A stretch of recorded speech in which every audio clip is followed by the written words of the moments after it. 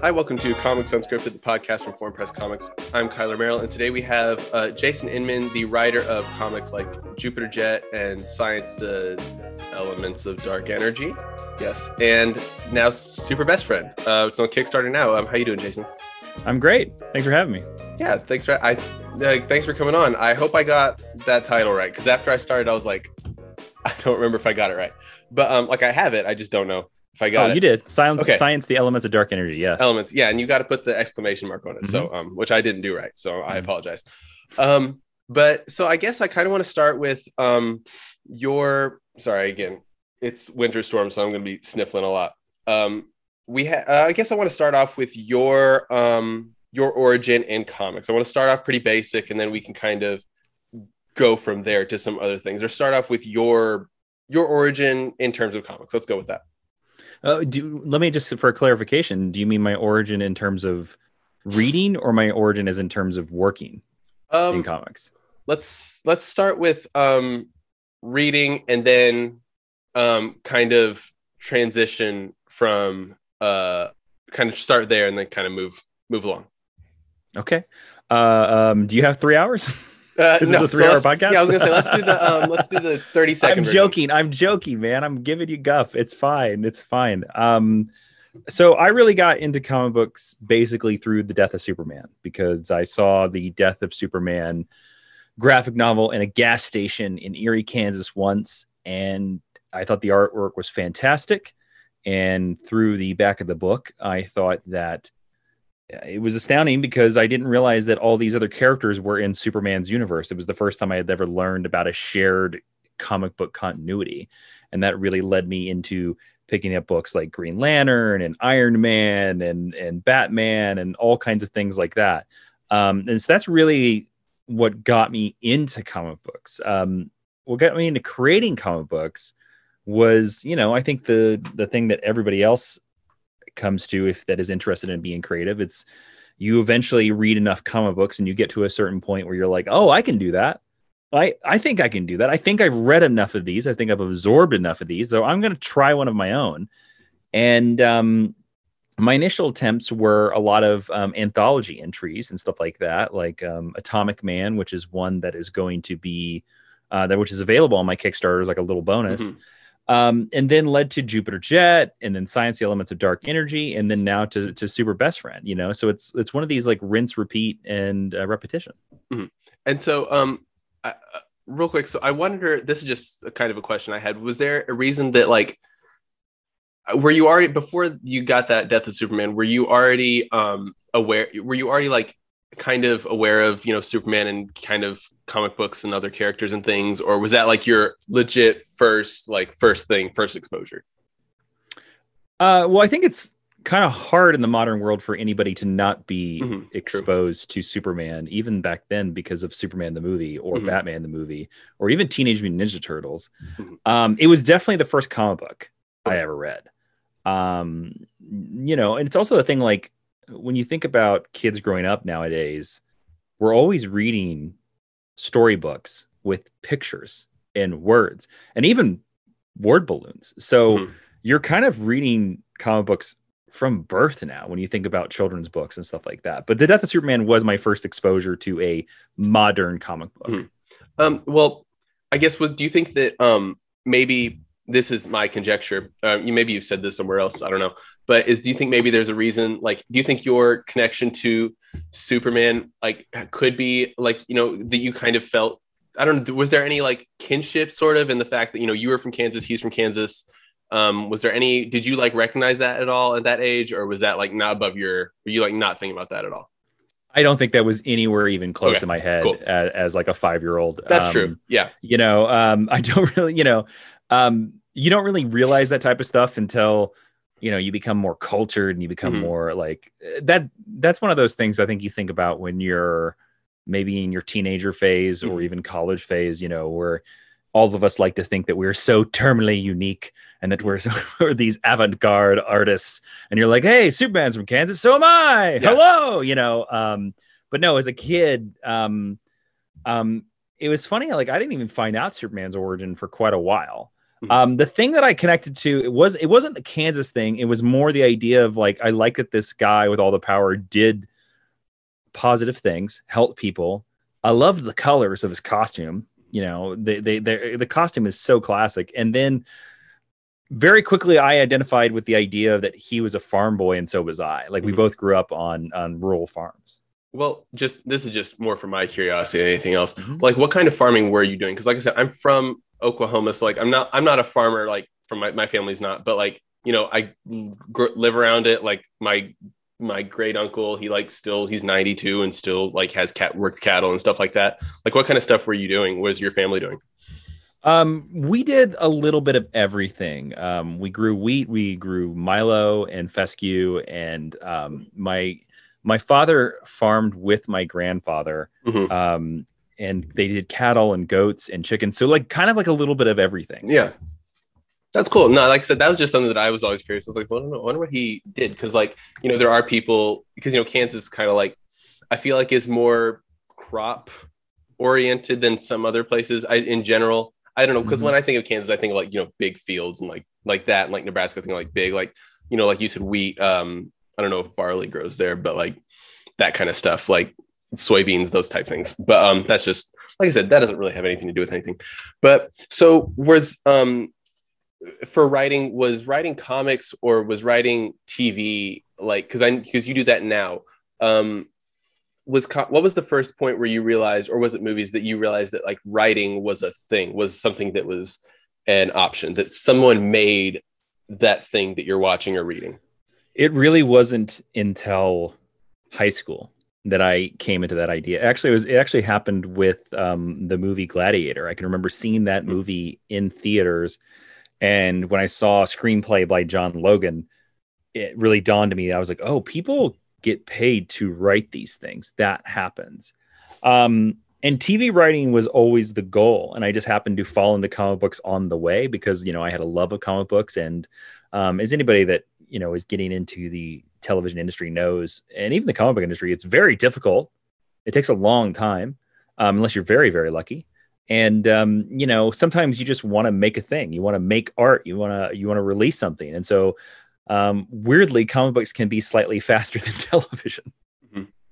Yeah. I mean, I have no doubt, because like, I feel like, and I know not to diminish comic art in any way whatsoever, because that in itself is its own thing. But like, in a way, I feel like there's less people to go through, I guess, is the big thing. You know, there's the artist and maybe there's a colorist, but you know, you got one person, whereas with TV, you know, might have to go through, you know, a cinematographer, a director of photography, or, you know, then the director, and all these different people that it has to go through and then be edited, and all these different, you know, all this stuff. But with comics, it's a very small team. And I feel like that kind of does help to streamline the process, make it a little bit easier. But on that note, like, what do you think, do you think there's a difference between what makes a story for comics versus what makes a story for TV or film? Yes. I mean, I think that's true across any medium. And I think the writer that doesn't realize that is making a huge mistake. It's the argument that I hear all the time, where I hear comic book fans will say, well, they should just do a shot for shot adaptation of the comic book. If you were to actually say some of those word balloons out loud, it would sound ridiculous. It sounds fine. There's something that a lot of writers will talk about where there is a voice that sounds fine when you read it, and there's a voice that sounds fine when you hear it. And there is a difference. Comic books are also the idea of like, you got to think about you know, comic books are set up about tricking your brain that motion is happening either between panels or turning the page. And television and movies are very much of, what are those person's eyes/souls saying to you, and the whole experience with music and stuff like that. But a lot of it, I find, is very much like, it's the eyes. It's like, what is this human saying to you in terms of like the visual medium, you know, because we recognize other humans. But comic books is all about, it's the art. Comic books is all of the art. So they're very, very different, and you have to write them differently. It's the thing I always said for a long, long time, where very few comic book writers, I feel, are able to pull off the 22-page comic book where characters just talk, where it's two people just sitting and talking, because that's a film, that's a play. Where we want to see people having a conversation. Think about Kevin Smith. He's a genius at that in films like that. And we love hearing that because we love hearing these actors say these amazing lines. Take a Kevin Smith movie, put it on a comic book page, and it's probably one of the most boring things you're ever going to read. Because you don't want to read that. Again, it's with comic books, it's like comic books, I feel weirdly, unless you have a very specific comic. And again, some comic books get past this. Sin City gets past this a little bit. Sex Criminals gets past this a little bit, because the settings or the tones are so unique that it works as a comic book. But otherwise, comic books got to have a little bit more razzle dazzle. Comic books have to lean a little bit, and I mean this in no insult, a little bit soap opera, because that's how you grab people in singular images. Whereas a soap opera, on televisions, we make fun of those. We think they're most people think they're ridiculous. That's true. I guess I never really thought about it in that way, in that, comics do have to kind of be over dramatic because there aren't the same, we can't do the same things, like capture those same things, because we don't have a real person there doing it, obviously. There's only so much that an artist can capture in, through art, because like one of the things that I heard recently on a podcast, or I don't remember if it was on a podcast or where I heard it, but they were talking about, some comic book writers, they'll put they'll make a panel be just a character's mouth, and when they have to say a line that has a big moment, but they said, no, what you really want to do is you want to show the character's eyes. And I feel like that kind of points a little bit in a way to what you're talking about, sort of in that, you want to do what you can do to convey something the best. And so to bounce off of that, I will say that when I'm writing a comic book script, dialogue's the last thing I write, because it's more important to come up with the panels and what's happening in the panels. What is the action that we are showing our reader? Whereas sometimes when I'm writing a television script, I will write the dialogue first and just have the characters talk.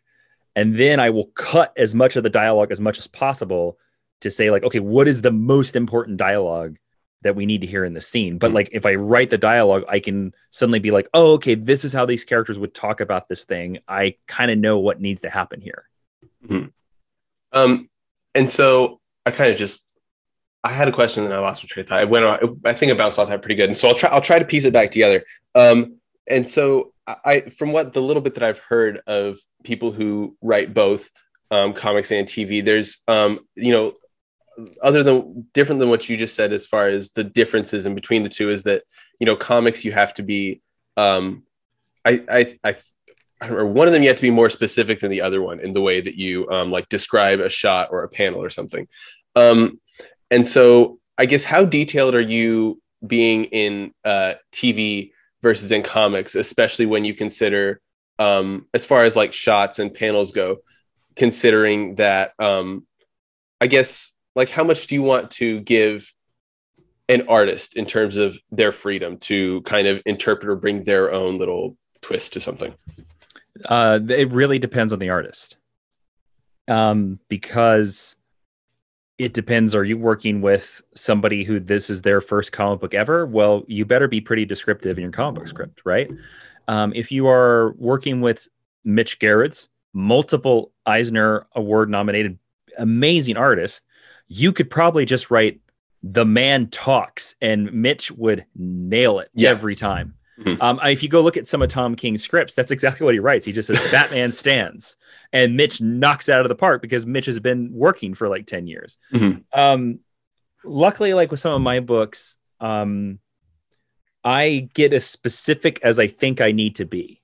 And then there are certain shots that I have a very specific vision on. So I'm I want this drawn exactly like this. And there are other shots where I'm well, draw whatever you want. As long as this is happening in the panel, I don't care what angle it is. I don't care how many characters.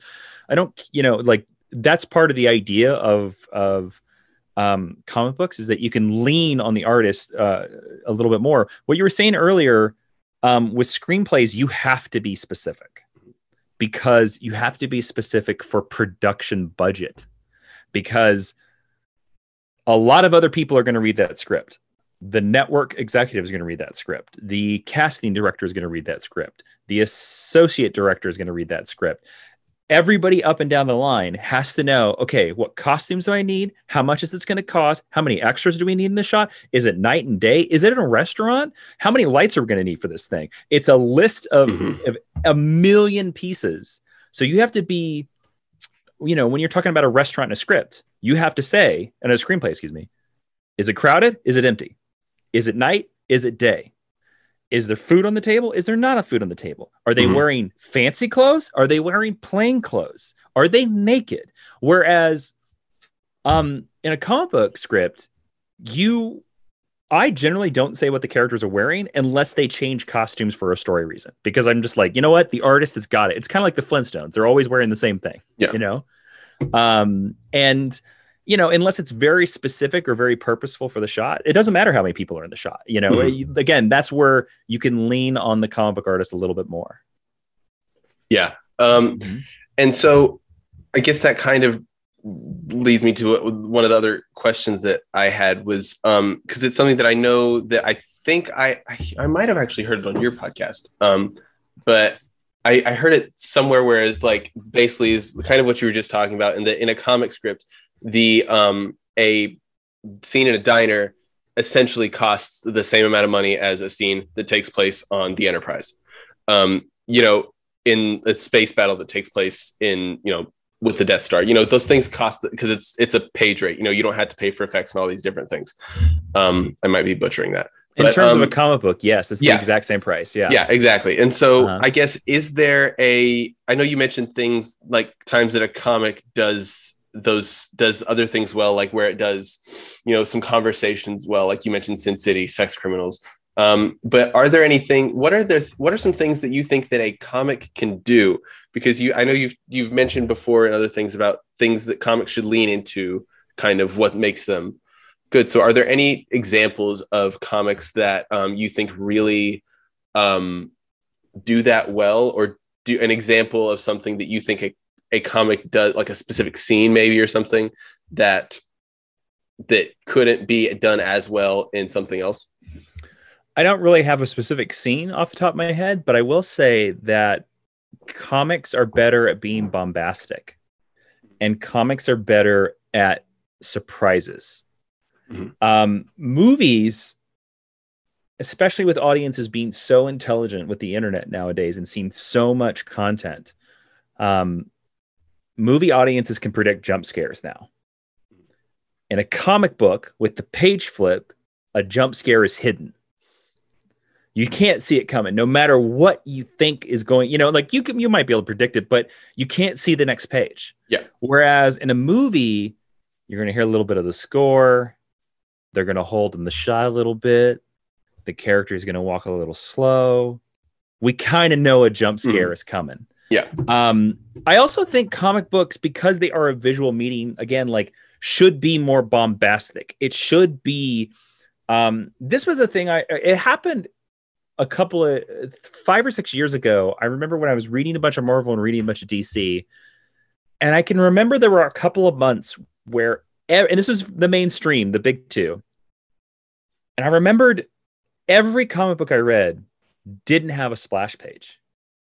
And it kind of frustrated me because the splash page, letting the artist really, slap you across the face with the story, is comic book's most powerful weapon. And it surprised me that not a single one out of probably 100 comic books had a splash page. It was 6, 7, 8 panel pages over and over and over and over again. And to me, I was like, oh, this is television. Because again, television, I think, really is in a golden age of writing right now. And it's awesome. There is awesome television. That was television bleeding into comic books at that time. And it still is a little bit. But I think comic books would do well to remember the excitement and the fact that the artist is your co-pilot. And sometimes maybe you should let your artist pace the book a little bit more. because I think it will deliver a better comic book. It's the same thing in a television show. It would be like telling a television editor how to edit the episode. You let the editor do it because he can handle the pacing. Yeah. Now you write, he or she can handle the pacing. You can write it to a certain point, but the editor is going to be the person that's going to suggest the length of shots. And it's because they're an expert at it. They're really good at it. And a comic book artist knows the pacing, knows how to like lay it down on the page and make it work. So I'm always in all of my scripts, I'm usually like, hey, if you have a better idea, go for it. Yeah. I mean, that's kind of the same way that I have, or that most people that I've talked to kind of been, is that it's that unless there's like some very specific shot that they want for a certain reason, there may be some narrative reason that needs to have come from this angle. So that way at the end of the book, we can do the same thing from the opposite angle. And it, has that some meaning or something.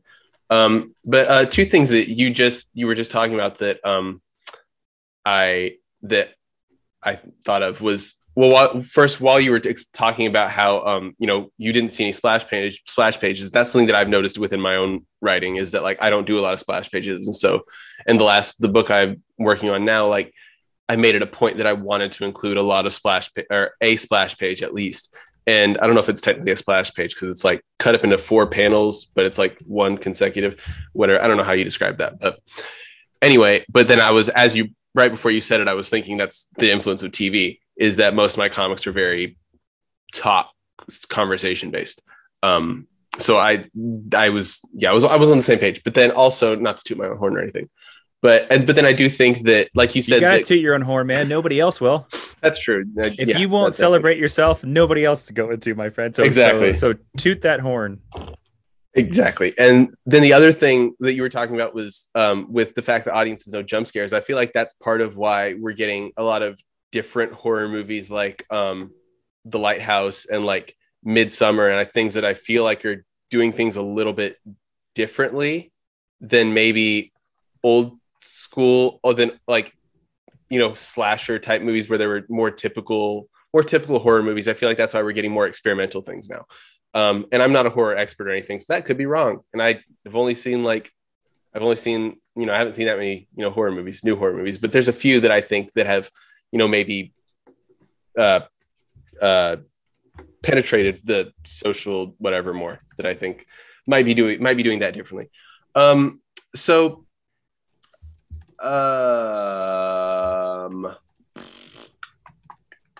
Sorry, I'm just going to scroll through my list of questions to see if I find anything that hits me.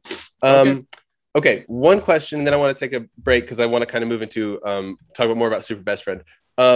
This is another question just for me because I haven't found anyone who knows what I'm talking about yet. So you were overseas in Iraq. I grew up on a military base in Japan. My dad wasn't in the military. He was a teacher for the Department of Defense. But oh, interesting. Over there, did you have... They might not have been doing this when you were over there, because they kind of started it. They had it going on, and they kind of stopped it. Did the exchange have comic books that were like Marvel comics that were licensed for the exchange? I don't remember seeing any comic books. Well, never mind. In the exchange. I have did you have comic books at your PX? You mean? We had like a small spinner rack, but no, they always had like by the checkouts. They always had like stacks. No, they didn't. That were one of the first. I had to get sent all my comic books. Yeah, well, like I said, mine was on an actual it was a base with like families and stuff like that. So I don't know, maybe that was because you were just stationed like over like just in Iraq, correct? Or you ever stationed like on a So I don't know, maybe that was a little bit different. Like I said, we only had one rack, but no, there was these comics that like that was the first place I like heard of like Silver Surfer and Ghost Riders, because it was this book and I had like 3 little short stories, and then each one's featured like a service member doing something, and then it always had a bunch of ads for the PX in it. And then I have a whole bunch. They started doing them more when the MCU started, because like they were all like Marvel themed. Like one was Hawkeye coming into an airport, and he was helping fighting the Serpent Society with like some soldiers who were just coming back from. That sounds interesting. Yeah, I like I said, I'm just trying to see if anyone who would know what that is, and I don't know a lot of people who are like military and also comics who have that similar background. So I'm just trying to see if I can find someone, so I'm not crazy, because I have like 5. And you haven't been able to discover it anywhere on Google? I mean, I have, but like no like images. It's just like on a Marvel wiki. It's just like, this is a thing that exists, but I can't like find them. I guess I could find proof. I just want to talk to another person. So I'm like, you saw that too, right? Anyway, so we will well, like I said, we'll take a quick break. I want to talk a little bit more about Super Best Friend and Kickstarter, things like that, when we come back. So we'll take a quick break for an ad. And we're back. So like I said, I want to talk about Super Best Friends. So like you mentioned earlier, like Death of Superman was your first comic, and you know, I don't know if it's maybe your favorite superhero, but you know, definitely up there is Superman. And so this is kind of your Superman story. And yes. I know from other interviews, I think you might have actually pitched this to DC at some point, and they clearly didn't bite. But so I guess if you could give a 10-word summary of Super Best Friend. Does it have to be specifically 10 words? As short as you can get it. I don't know. I just Dear like to Lord. I just like to give I can give a sentence, but I don't know if I can one do sentence. 10. There you go. One sentence. Specifically 10 words. There you go. It's what if the live streamer sidekick of the world's greatest superhero accidentally revealed his best friend's secret identity?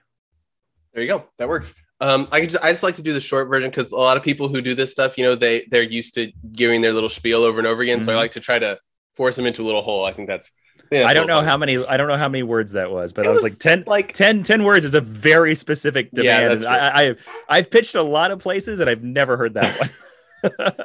It was 10 to 15. That's pretty good, I think. Right. I didn't count. But so this does come from the perspective of more from Superman's side, or not from Superman, sorry, Captain Terrific's sidekick. So why tell the story from that perspective? Why not? Because if you're a Superman fan, why not tell, you know, just straight up his story? Why tell it from that perspective? Well, first of all, I just have to make very clear, this is not a Superman story.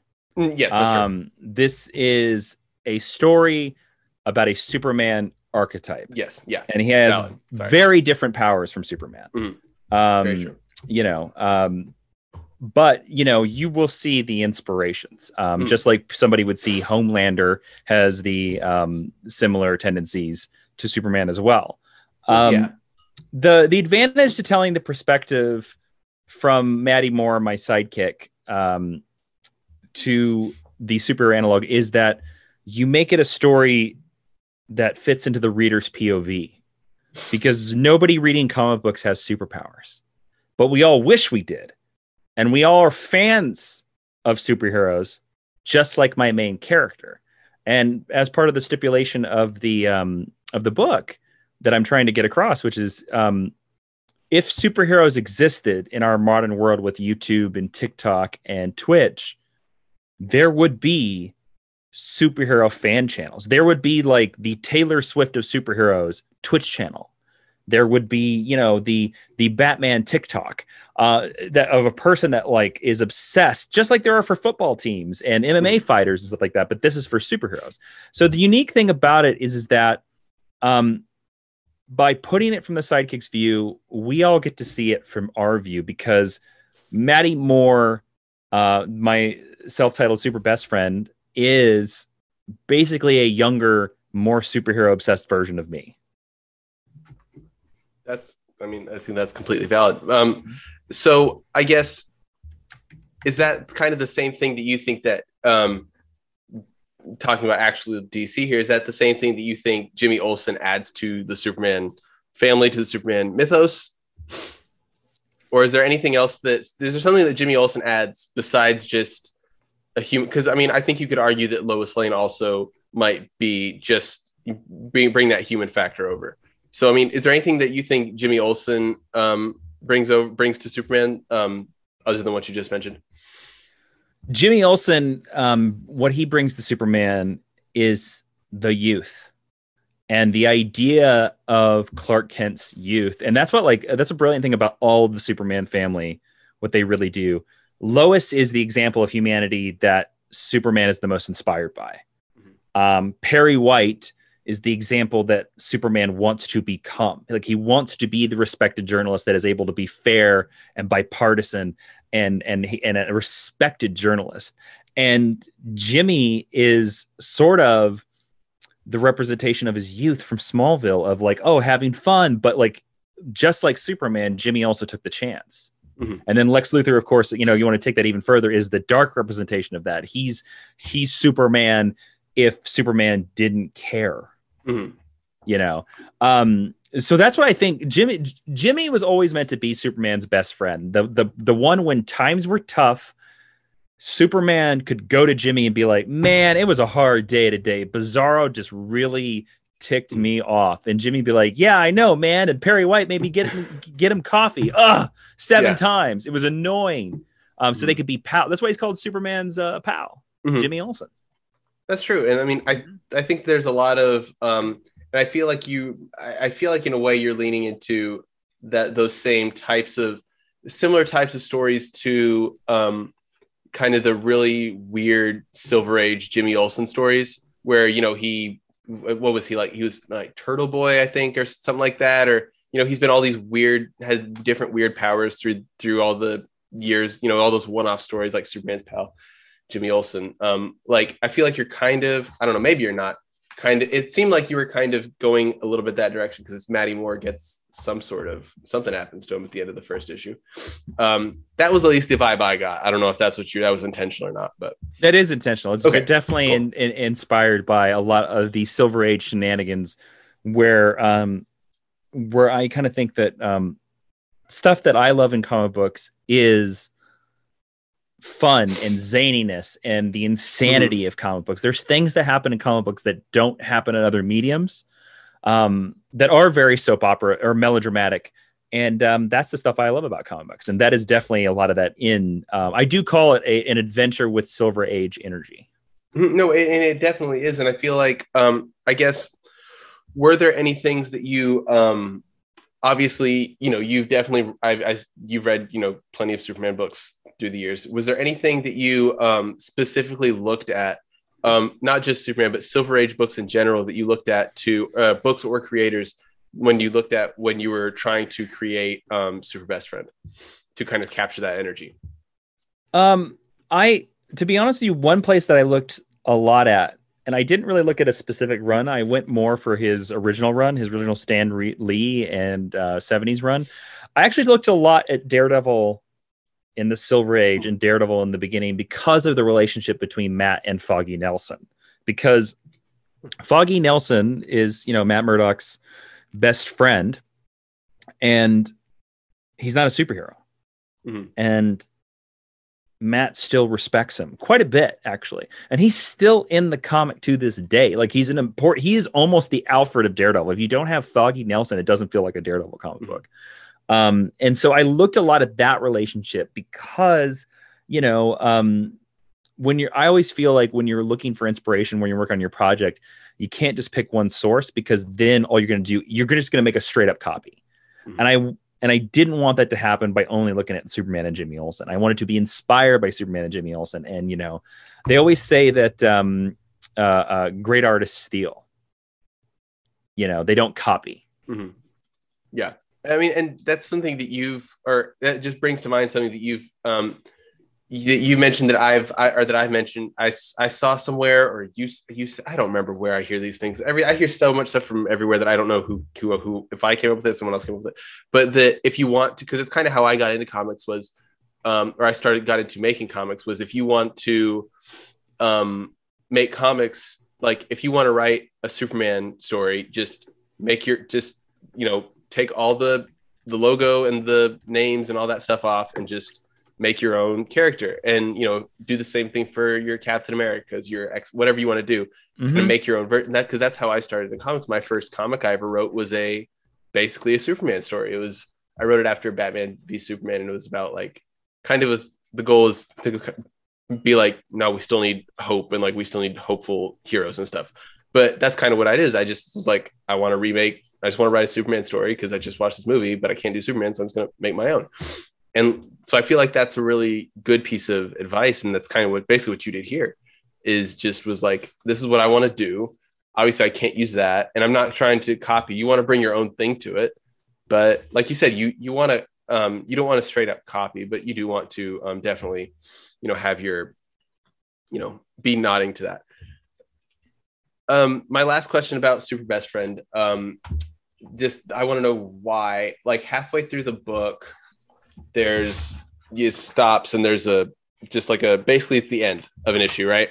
And so was there a reason for that, or is that just like the idea that there's two issues in one? Why'd you do that? So it is the idea that there are two issues in one, but also if you go back and read Silver Age comics, if you were to buy like a 60s or 70s issue of Superman's pal Jimmy Olsen, you get 3 stories in the book, and the stories stop or they have chapters. And I really, really wanted to do that with this one, because originally I was going to just do it as a graphic novel. And even in the graphic novel, I was like every end, because I end in every, if everybody's out there is not familiar with Super Best Friend, I do the beginning and endings like the classic Silver Age tales, where there's a splash page that kind of like, hello readers, blah, blah, blah, blah, blah, blah, blah. Check this out. And then the end of it is like, you check out the next Avenger, blah, blah, blah.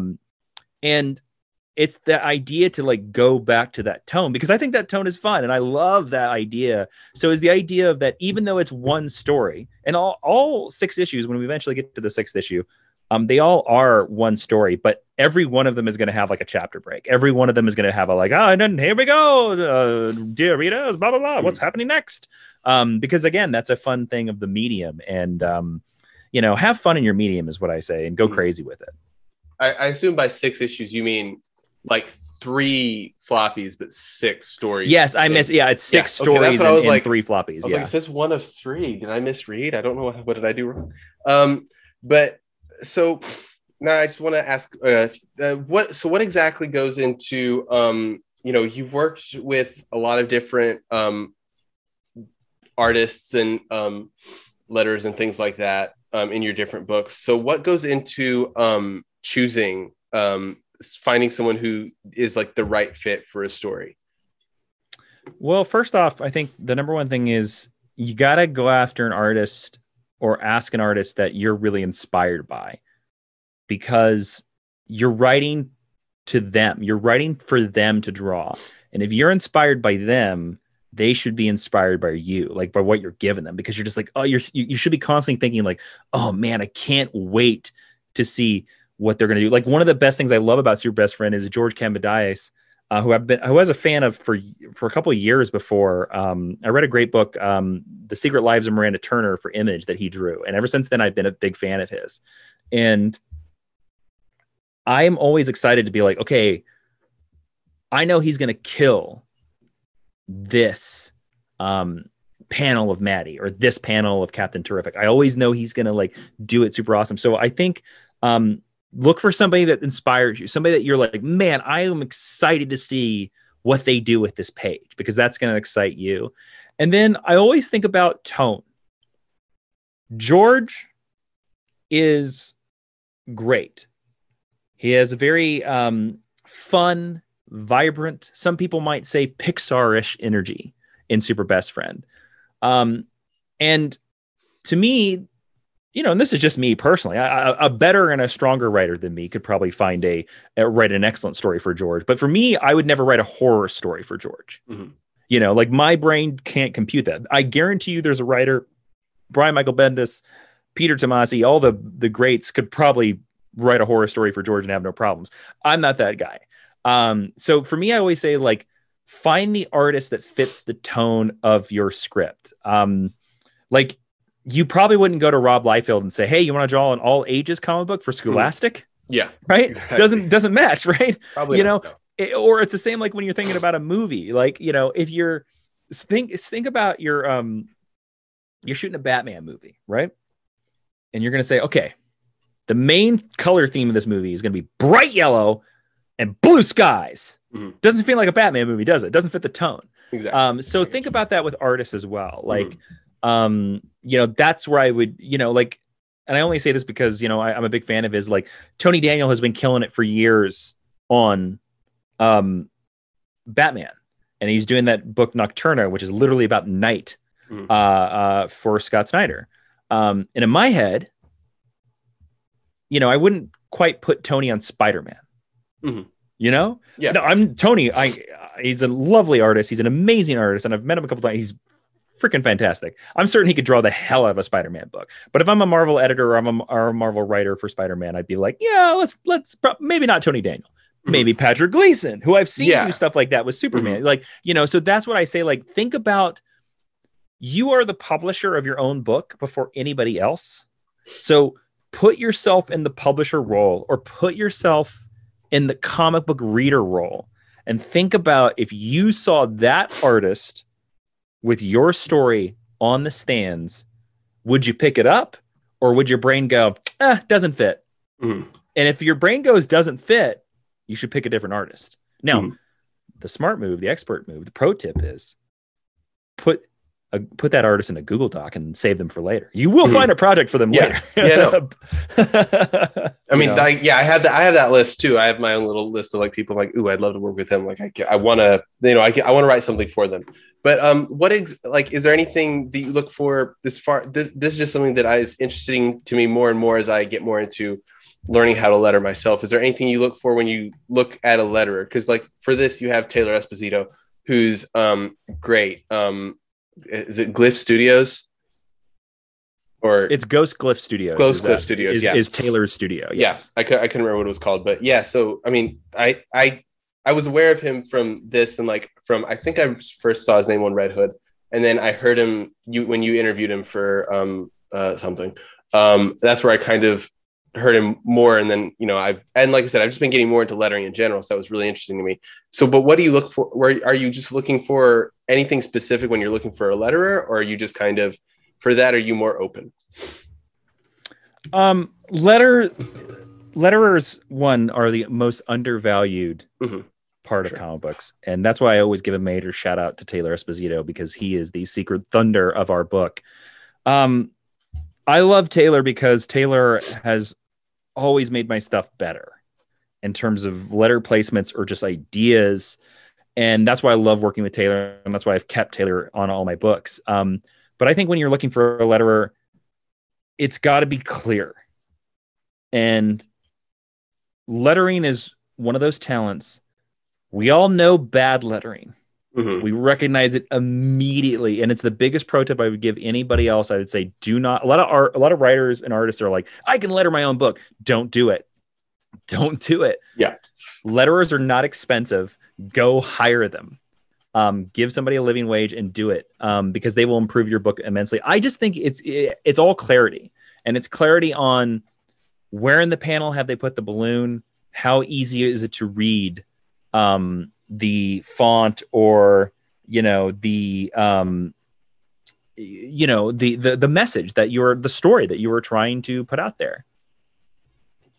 Sorry, I was just looking at the book again. And yeah, no, I that's kind of like what you just said about how that's kind of the general rule of thumb is, we all know bad lettering, but good lettering is almost unnoticeable. And and lately, another way I heard it described by another letter, Aditya Bidikar, was like, he said, lettering should be able to, like, it should look like the artist did the lettering as well. Like, it should look uniform in style. Like, it should look like it blends in with everything else. It shouldn't stand out and be its own thing. And that was another one of my questions was, what do you think is most worth investing in? And I would, like, a letter is probably up there as far as just something to, so especially because considering it's so cheap. But it's cheap when you think about it compared to like an artist and a colorist and all the other things. Like, it's the one thing I would not skimp on. Like, I always say, people always ask me, they're like, well, how much does it take to put together a comic book? And I always say more than you think about it, because basically you got to pay living wages to 3 people that you've never, that are only going to work on their comic book the entire time. And when you compare, the letterer is usually, like when you're working on your budget for your comic books, and some people have come to me with their comic budgets and they're like, oh my God, this is so expensive. My first suggestion is usually always, well, can you publish it black and white for now? Because, maybe it will still work black and white, but the thing that it won't work with is no lettering or bad lettering or lettering you do yourself in Photoshop. It will not work. It's an automatic, I'm going to say failure out the gate. Yeah. And I mean, I also think just in terms of like I don't know if that's the best way to put it, but like your return on investment with a letterer, like investing in a letter, it makes your look not only look better, but it looks so much more professional if you have like a good letterer doing it. It just looks like, because I made the same mistake where I tried to letter my own stuff and no bueno. And so like I've been like I said, I'm actively trying to improve on my lettering and trying to like, you know, work on other people's stuff as well. So it's a whole other thing. But so this is on Kickstarter, and it's your sixth Kickstarter. You've run several successful campaigns. Each one, you know, each one's been successful with the exception of the very first one that I just saw because I was just looking at your Kickstarter page just a little bit ago. That was because like that was before I knew what I was doing. And that was more of it, just like, let's see if this will work, and it didn't. Yeah. Well, I mean, we also clearly didn't know our audience at the time, so it's fine. Yeah, I feel like that's kind of what a lot of people who do. I did the same thing. You know, I'm just like, oh yeah, I can run a Kickstarter. Everybody I've else never does that. failed a comic book Kickstarter. That's true. Exactly. I've failed too. So you know, it is what it is. But and I feel like, you know, a big part of that is learning from each one. So I mean, do you have any I guess any tips or in running those six? This is your sixth one, right? Is that correct? Well, technically it's my seventh, because I also did an Indiegogo campaign, but that's fine. Okay. It's all good. Yeah. Hey, we're not keeping score here. It's all exactly. good, man. But so I mean, for my question, it doesn't really matter. Have you found something like I said, because a lot of people want to do Kickstarters, and Kickstarter is, you know, up in the air right now with all there's, you know, blockchain. I don't know if it's up in the air. It's just, it's difficult to me because different people are like, I'm never going to use Kickstarter again because they're all blockchain. I'm not going to support NFTs. And I'm like, I get that, but I also need the money, please. So have you found a shortcut or obviously there's not like a shortcut or like a secret, like this will make your Kickstarter work, but like something that you found that might make it a little bit easier? I don't know what I'm looking for here, but is there like something, maybe a way to like to make your budget go down, or something for a comic that you found that has been really helpful to been like, oh, hey, I can cut back on this, or I can save this for later or something? I haven't found any secrets that will cut down a budget. That's different for every project. Yeah. You know, the thing that I would say is there's two things. The biggest mistake I have ever seen is people setting their goal way too high, because Kickstarter is like a casino and a roll of the dice. It's a game. People come to your page, and if they see you are 1% funded and you have 3 days to go, they're not going to give you a dime. If they see you are 100% funded and you got 28 days to go, they'll give you all their money because they know it's a pre-order, you know? And so it's all a game. Like, you have to realize that. I see this a lot with first-time Kickstarter backers or first-time Kickstarter projects, where they will go on there and they'll put, the goal is $100,000, and they've never ran a Kickstarter before. And, you know, most people that haven't built up an audience on, you know, podcasts or any other form, you know, have no following, are going to Kickstarter and putting up $50,000 as the goal. And for your first Kickstarter, you're asking friends, you're asking families, you're begging people like-minded on the internet, strangers, to help you. And the reaction will probably be like, no way in hell, you're not going to make it. Or you also get the weird reaction that people will say like, well, what are you going to do with $50,000? So be very reasonable with your goal. And I would say that until you've built up a following, until you've ran several Kickstarters, make sure that number is the lowest it can be and still have your project happen. And if that means you got to take some sacrifices and pay for some stuff on yourself, then that's what you got to do. And then the other goal I would say is that just make sure your campaign is clear. I've read so many Kickstarter campaigns for comic books, for literally anything, board games and stuff like that. And yeah, I know what a board game is, and yeah, I know what a comic book is, but you need to tell me, what is the comic? What is this story? And why are you bringing it to Kickstarter? And I think a lot of projects miss both that, and and we all do that because we all talk to our friends like sometimes, and we'll say like, oh yeah, that thing I'm doing, and the friend will be like, I have no idea what you're talking about, because we don't know everything that's going on in each other's lives. And you have to assume that with a Kickstarter as well. You have to assume that everybody, even your grandmother, your mother, your best friend, doesn't know all the details of your Kickstarter. So you better explain it to them. Yeah. And you better it's the Stan Lee rule, right? Like Stan Lee had the rule of like, everybody's comic book is their first comic book. You need to treat your Kickstarter as your Kickstarter could be somebody's first Kickstarter, and you better assume nothing. Mm-hmm. Yeah. I mean, I really like, I feel a couple things that I thought of was, one, like, I feel like almost the hardest part for me of a Kickstarter is, in general, is just the publicity, marketing side of it. But it's specifically like marketing it to my non-comics friends and family. Like, mm-hmm. I can, put it on my Twitter and, post it all over my comics social medias all day long. But when it comes to putting on my personal page, it's like a whole other, like, I get so much anxiety, and it's so much harder to do that than it is. And I guess it's because, I'm being more vulnerable or whatever, but that's so much more difficult. Just making that jump. And I know it's necessary. It's really hard, but, mm-hmm. And then you did mention Stan Lee, and that's something I don't remember. I think I said it on another interview I did recently, was like, for all of the dude's, faults and things he might not have done, above board and everything, as far as taking credit and stuff, there's one thing that he was amazing at, and that was marketing and PR. And like, I feel like in the age of Kickstarter, like if he'd been coming up now and had that same mentality that he had, it would have, like, I feel like we all need to have kind of that same thing that he did, where he was just like, look at me, look at all these great things, look at it, and he is very bombastic in that way. And I feel like we can mm-hmm. take a lot of notes from that. But like I said, that's just something I heard on a recent, I was talking with someone else about, but I guess the big thing was what you just mentioned about setting a low goal. And that's something that I've seen a lot of other people doing. And it's something that I feel like, for the same reasons you just mentioned, I feel like is almost the way to go, is to purposefully set a lower goal, because if you can reach that goal, it looks better to say, even if you really need 3,000, you set your goal for 1,000, and then you end up hitting the 1,000 pretty quick. And then people are going to keep going. Mm-hmm. And eventually you're at 200, 300% funded. And then people are going to continue to back you. And I feel like that's almost better than, it's the phrase, people love to back a winning horse. Exactly. And it's like, true. It's 100% true.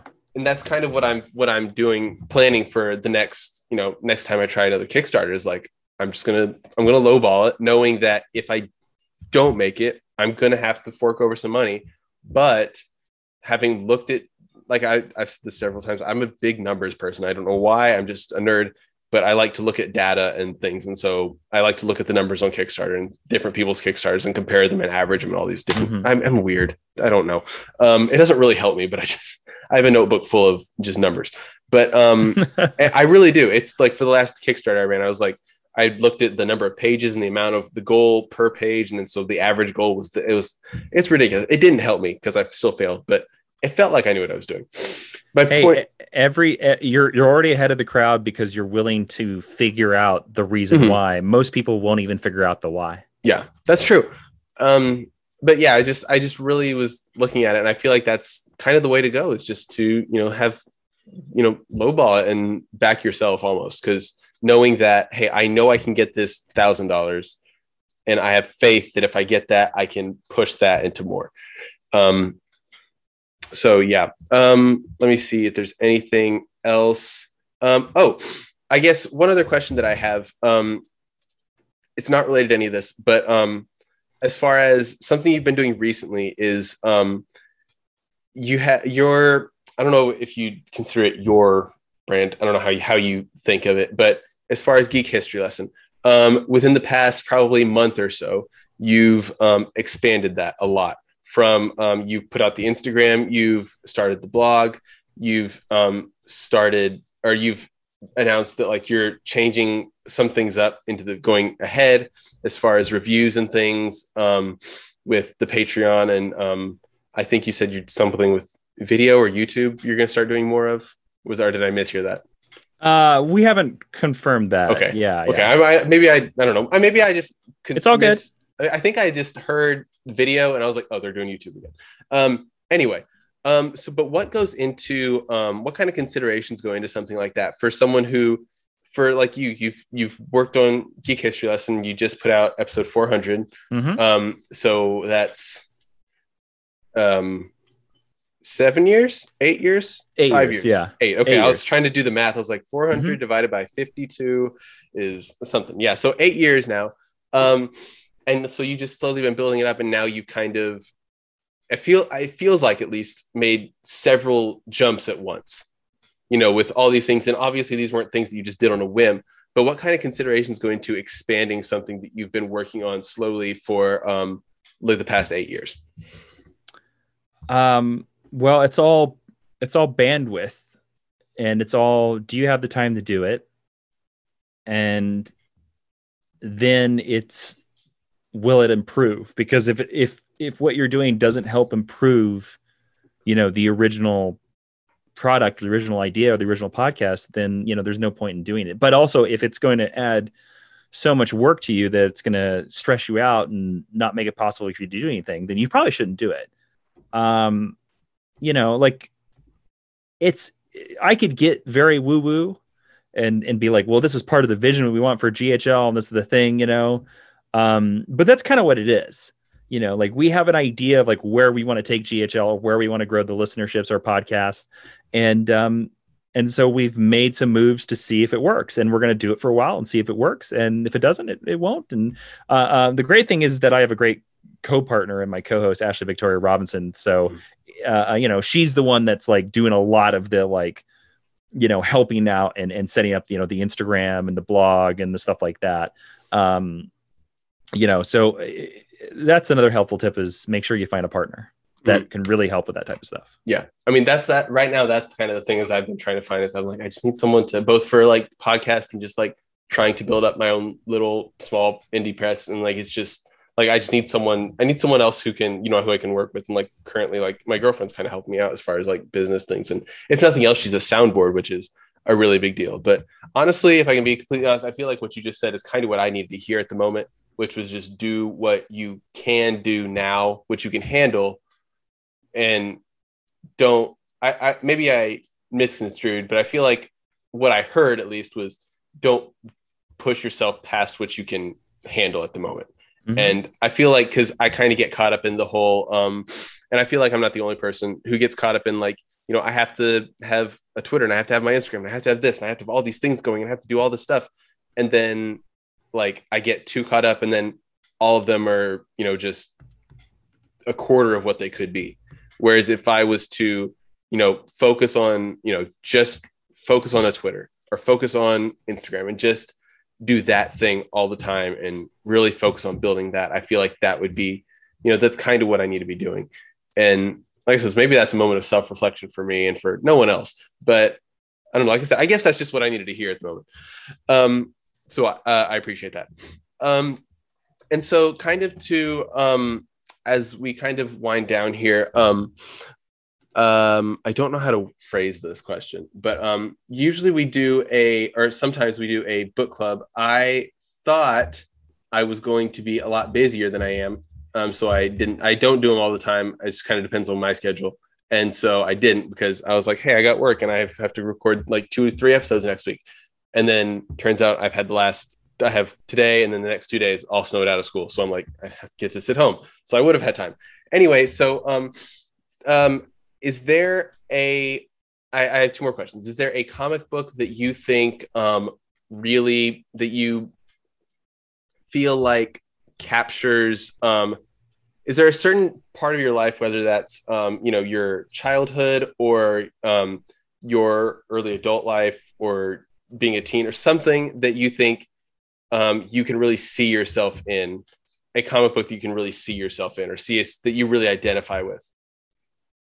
Did I not word that good? I'm sorry. I don't quite understand the question. Okay, no. I don't either, really. That's the problem. I had this written down and then I was like, I need to figure out how to word it better. Mhm. Like, so if you could, I guess, is there a comic book that you feel like just anything that you feel like you identify with or that you can really see yourself in, superhero or not?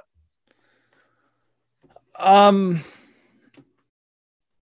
mean, in terms of like prose, I really identify a lot with the book Field of Dreams, or not Field of Dreams, but Shoeless Joe, the book, not the movie.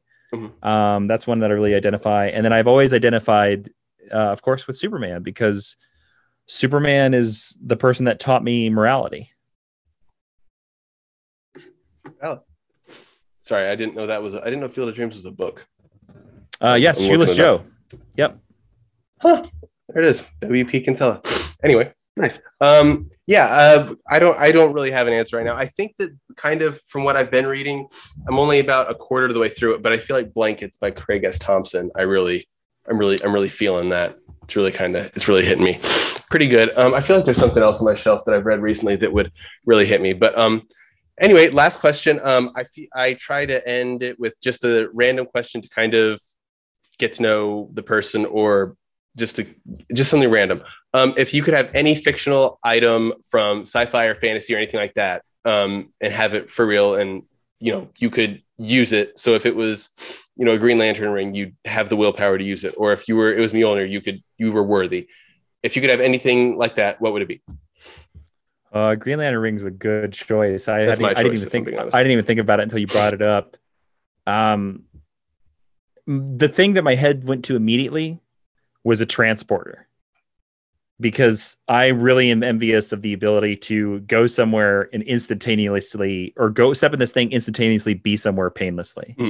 But a Green Lantern ring, I could fly there, and I assume I could fly as fast as a jet. I don't know. I'm gonna steal your answer. I'm gonna go Green Lantern ring. Well, there you go. I mean, and if I forget what issue it was, what comic it was something. It was in like the last 5 or 6 years, but like there's one panel where like Hal Jordan, he almost breaks the Speed Force or something with the ring. Mm-hmm. It's a pretty cool page. I don't remember what it's from though. I think it's from the New Gods event that they did, because I think he's tracing Light Ray or something. Anyway, yeah, Green Lantern ring's always been my answer. I don't know that in reality I'd have the willpower to actually wield it, but just like I said, this is my ideal world, so we're gonna pretend that I can. Sure. Anyway, Jason, that is all I have for you. Why don't you let us know where we can find you online? Well, everyone listening, you can find issue 2 of Super Best Friend at superbestfriendcomic.com. We have a Dan Jurgens variant cover. So if you're a big fan of Death Superman or anything like that, come check it out. It'll be up there for this month, and it'll only be available there. And then you can find me on Twitter at Jawin, Jawiin, where I will be promoting my podcast, Geek History Lesson, on Apple and Spotify every single week. And as always, you can find Foreign Press Comics at FPress Comics on Twitter, Foreign Press Comics on Instagram, foreignpresscomics.com, all that stuff. That's all I have. So thanks for coming on, Jason. Thanks for having me. It was a pleasure. Yeah.